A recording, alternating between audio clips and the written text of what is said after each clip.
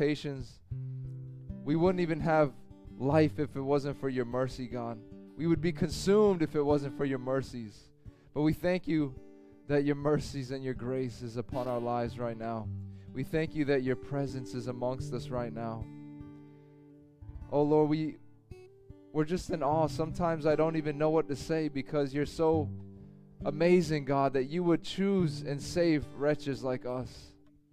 And that you would even be amongst us, God. It blows my mind. I don't know about anyone else, but I know who I was. I know where I was, and I know what I'd done. I was like Peter, away from me, Lord, I'm a sinful man. But you called me, and you spoke to my heart, God, and you set my soul free, a wretch like me, Lord. So we just thank you for your amazing grace this morning, God. Thank you for your amazing grace. Let us not grow weary in worship. Let us not, God, get so familiar with this glorious grace we've been given that it doesn't blow our minds and our hearts, that we grow dull and we grow dead, Father. You told the church in Revelation, stir up that little that remains in you, lest even that be taken from you. Lord, whatever little flame is left in us, I just pray the Holy Spirit will come and kindle that fire this morning. Come and quicken us. Your word says you quicken us, you awaken us. Your word says in Ephesians, awake, O sleeper, that Christ may shine on you. So everyone who's watching online, everyone who's here in this room, I pray for an awakening, Lord. A quickening of your holy presence, God. Something that no man can do, that no preacher can do, God. But your presence and your power and your gospel can do it, Lord. For it is the power of God unto salvation. Lord, we just thank you for the opportunity to worship you, for the privilege and honor that we have to bow before our King Jesus and just say, have your way. Lord, we're all going to bow. Every single knee will bow and every tongue will confess that Jesus, you are Lord. But we have the joy to do it freely right now. One day every knee will bow, but right now we do it willingly. And we confess that you are Lord Jesus. We worship you this morning. Thank you for the freedoms we have in America to still worship you without persecution or fear of losing our families or our farms or our homes or even our lives. God, we pray for the persecuted church this morning in Afghanistan and Pakistan, all these areas of the world. We just ask you to be with our brethren, strengthen the churches in Africa and in Asia, those in the Middle East, God, who are suffering right now. We just quiet ourselves and we turn off our world for a moment and we just can't even imagine walking in their shoes, God. But we pray your Holy Spirit will give them boldness, Father. Give them boldness to even die for the gospel. Let them not give in to the fear of man, oh God, because your word says we should fear God and not man. Lord, we just bless you this morning. We invite you and we ask you, Lord, to move in our hearts like you did it before. Do it again, Lord. Thank you, God. Thank you, Jesus. Just lift up a praise. Say thank you, Jesus. Give him a tongue. Give him a worship. Give him something from your own heart. Give him something from your own spirit. Just let it rise up online if you're watching in your room. Whoever's online watching, just let a song arise in you, a new song. Just let your hearts just bow before the King in reverence and in fear and in trembling and just worship God. Just focus on him for one moment. Just one glimpse of his glory. Your whole life will be changed. He's amazing. Let's just sing a chorus or something one more time here.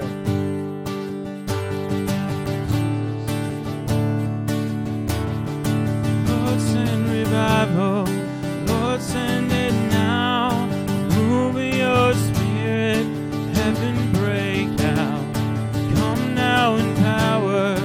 Cover this land like you've done it before. Would you do it again? Lord, send revival. Lord, send it now. Move with your spirit. Heaven break out. Come now in power. Cover this land. You've done it before. Would you do it again? Lord, send revival. Lord, send it now. I'm Move of your spirit, heaven break out. Come now in power, cover this land like you've done it before. Would you do it again? You're just so worthy of all the honor and all the glory and all the praise, Jesus. And we just worship you right now in spirit and in truth. We worship you with all our mind, with all our heart, with all our soul and strength, God. We thank you. We bow before you and we kiss the Son. We kiss the Son lest he be angry. Oh, we thank you that you're not angry with us any longer. Because of the cross, your wrath has been removed from us and your unfailing love has been poured out on us, God. We love you because you first loved us. We love you because even while we were yet sinners, you died for us, Jesus. Oh, Lord, let this gospel penetrate our hearts once again. And we give you all the praise and we pray in Jesus' mighty name. Amen, amen, amen. Hallelujah. Good morning, church. Good morning. How are you doing today? How's everyone online? We pray that this time of worship, thank you, Matt. Everyone just give Brother Matt a hand. That was just beautiful worship. You know, we don't worship the gift. We worship the gift giver, you know, but the Bible says give honor where honor's due. And Matt's been just faithfully serving and doing a lot of things behind the scenes as Pastor Joe and Liz are out of town. We hope they're having a time of refreshing. We hope this time is refreshing to your souls. I know you guys are watching. Pastor Joe and Liz, we just say hello. Thank you guys for your faithfulness to Freedom Church, to pour into our lives. And I hope that you see the fruit of your labor here as the worship is going forth and the word of the Lord is going to come forth. This is the fruit of your labor too. And so we just want to welcome everyone watching. Welcome you guys that are here to Freedom Church of the Palm Beaches. My name is Brett Hennes. Used to be a missionary in Brazil for quite some time, 7 years with my wife. And now I'm a pastor here, assistant pastor and an evangelist. And today I was praying, you know, what to share with the church. And, you know, evangelists, we're kind of simpletons. You know, we really just have one simple message. And it sounds almost repetitive, but, you know, it's the most glorious, the most amazing, and the most powerful message in all of history. Amen. And evangelists, you know, we kind of have like a one track. We're on like a one trail pony. You know what is it called? We have a one trick pony. That's what it is. We're always on one road. We're always preaching one thing. You know that Jesus is the one way, and He is the truth and the life. Amen. And you know, I get to the privilege to go all over the world and preach this gospel. But today I want to share with you the glorious gospel of God. The Lord put this on my heart. It is the most amazing, important, and beautiful story in all of history. It's the most powerful and life-changing message that we can ever proclaim. And it's called the glorious gospel. Paul said that in 1 Timothy chapter 1, verse 11. I'm just quoting it. But Paul, he called it the glorious gospel that he was entrusted with. The glorious gospel. And what's so glorious about it? We're going to look at that today. You know, the glory of God is contained in this message. Have you ever fathomed that? Have you ever meditated on that? You know, what is the glory of God? It is the kabod in Hebrew, the weighty glory of God, the same glory that was so heavy and powerful that if a priest would walk in this kabod, this presence of God, dwelled in the temple of God where the Ark of the Covenant was, okay, in the cherubim, the golden box where they kept the commands of God, the law, the old covenant, and the presence of God dwelled in that room so heavily that if a man walked in that room unclean, he would drop dead. Even a priest who was called by God to offer sacrifice, they had to hang bells on his tassels, and they had to have a rope on his feet, because if he went in unclean, ceremonially unclean, or he had sin in his life unconfessed, he would drop dead under the weight of this glory. And they couldn't go in and take him out because they would die. So they would have to drag him out with the rope. I mean, that's how the glory we're talking about. And see, maybe you guys, I know we're in church, and I know many of you have heard the gospel. Many of you know the gospel very well. And many of you even believe in the gospel. Praise God for that. But, maybe sometimes we become so familiar. You watching online, maybe you've been a Christian many years. I know there's many seasoned saints here that I'm preaching to. But sometimes we become so familiar with what is so holy. And so today I want to reintroduce you to the gospel. Can I do that, guys? I want to reintroduce you to the gospel and to the story of God. So I'm going to read, I want to go back before I dig into this, and I want to read to you, where the word gospel is even derived from. You see, because we have to dig into this thing. We have to revisit this to understand it better. So when you look up the word gospel, it actually came from a Greek word called Godspell. The Greek word was Godspell. And it actually means, it was like an Anglo-Saxon word, and it meant good story. Okay? Sorry, the original Godspell was an Anglo-Saxon word, which meant good story. And then the Greek word, I don't know if I'll say this right, but I don't speak Greek. Evangelion, that is actually the Greek word we get from the Anglo-Saxon word Godspell. The Evangelion. And that's the good news itself, or it means a reward for bringing the good news, or the good news itself. So it came from, the gospel came from this Anglo-Saxon word good story, which came from the Greek, and then the Greek word came from that, which means good news. But understand what the gospel is greater than good news. What it really means is, it's not just a good story, it's not just good news. It's amazing news. It's good news. The word good in the Bible is different than we think of good. We go to a restaurant and we think, oh man, that was good food, right? We go have lunch with our friends. We go hang out or watch a movie. Oh, that was a good film.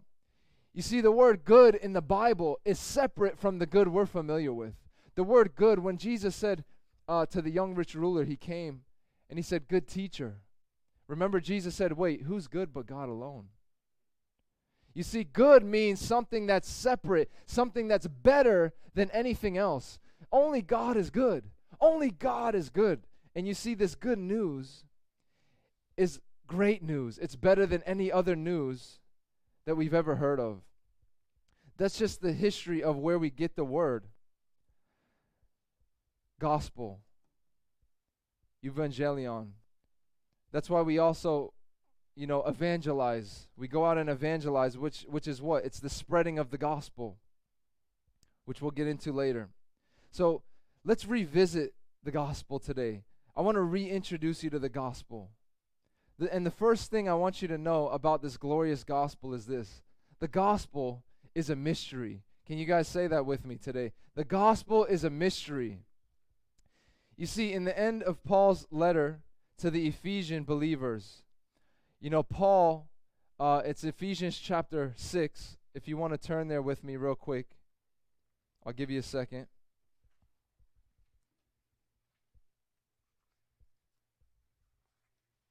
Paul was writing a letter to the church in Ephesus, which he had a key role in starting, and Paul himself was teaching them spiritual warfare, teaching them the armor of God, teaching them how to pray. And this is something so incredible to me. It's one of these very rare moments where Paul himself asks for prayer. It's not normal. You understand? Paul very rarely asked for prayer. And it's so amazing what we find is that, he didn't ask, we all know Paul was imprisoned. Paul was beaten many times. Paul was persecuted pretty much every city he went for this gospel. But Paul's not sitting there, guys, pray for me. Pray for my safety. Pray for my protection. He's not there, like we do a lot of times, when we're suffering and going through things, that we make it about us. Paul, his only recorded request for prayer, he's asking that he would continue to preach this gospel boldly. Isn't that incredible? That he would be given utterance. So this is Ephesians 6. Let's just go there in verse 18 through 20. I'll read it and you'll catch it with me. So he's saying, praying always with all prayer and supplication in the Spirit, and with all perseverance and supplication for the saints. And then verse 19, and pray for me that utterance may be given unto me, that I may open my mouth boldly to make known the mystery of the gospel. There it is.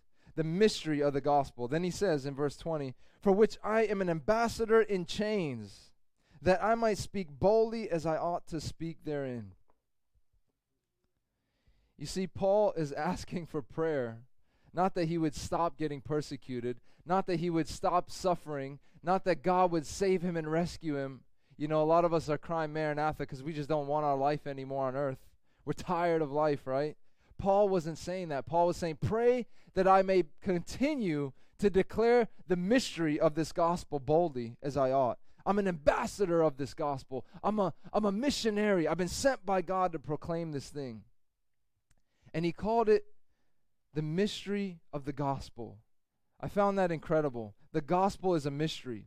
You see, this message that we carry is a mystery. It's like a treasure that we bear, right, in these vessels of clay, the Bible says. We bear this in this earthen vessel, this treasure, this glory of God.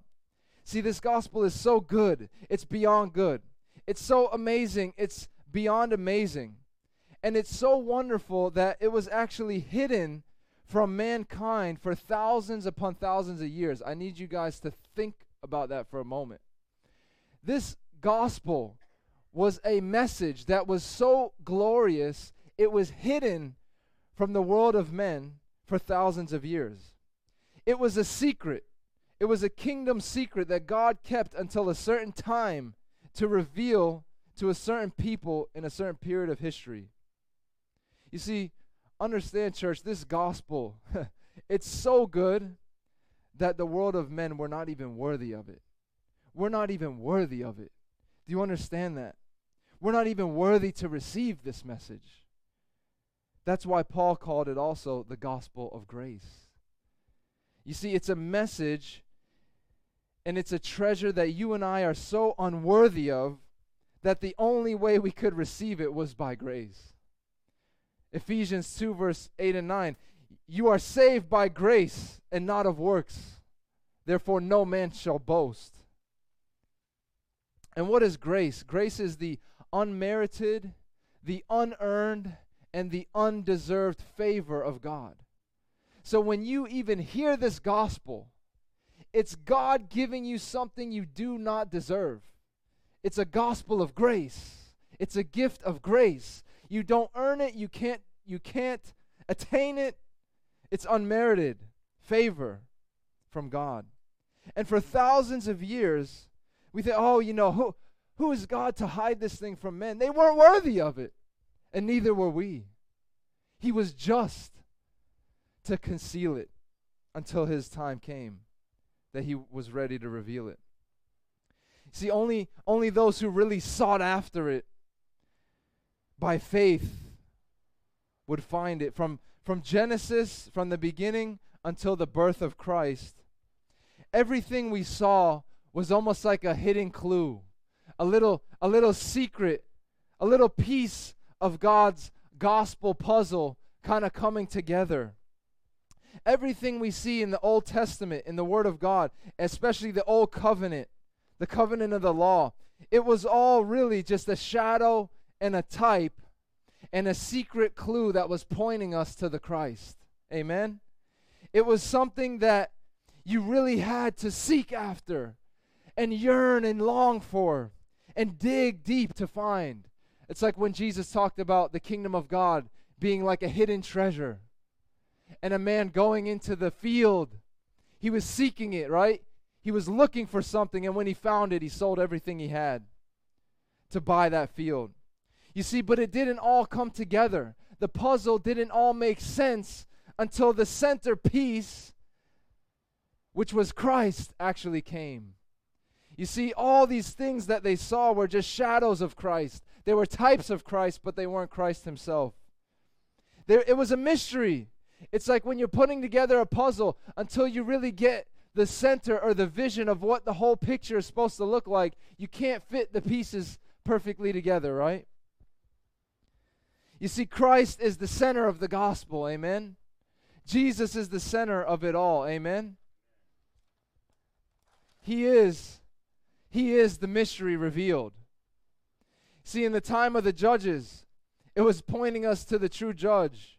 In the time of the kings, it showed mankind that no matter how godly was a man or how great a leader could rise, they were all faulty. There would come a greater king, the King of Kings and the Lord of Lords one day. Amen.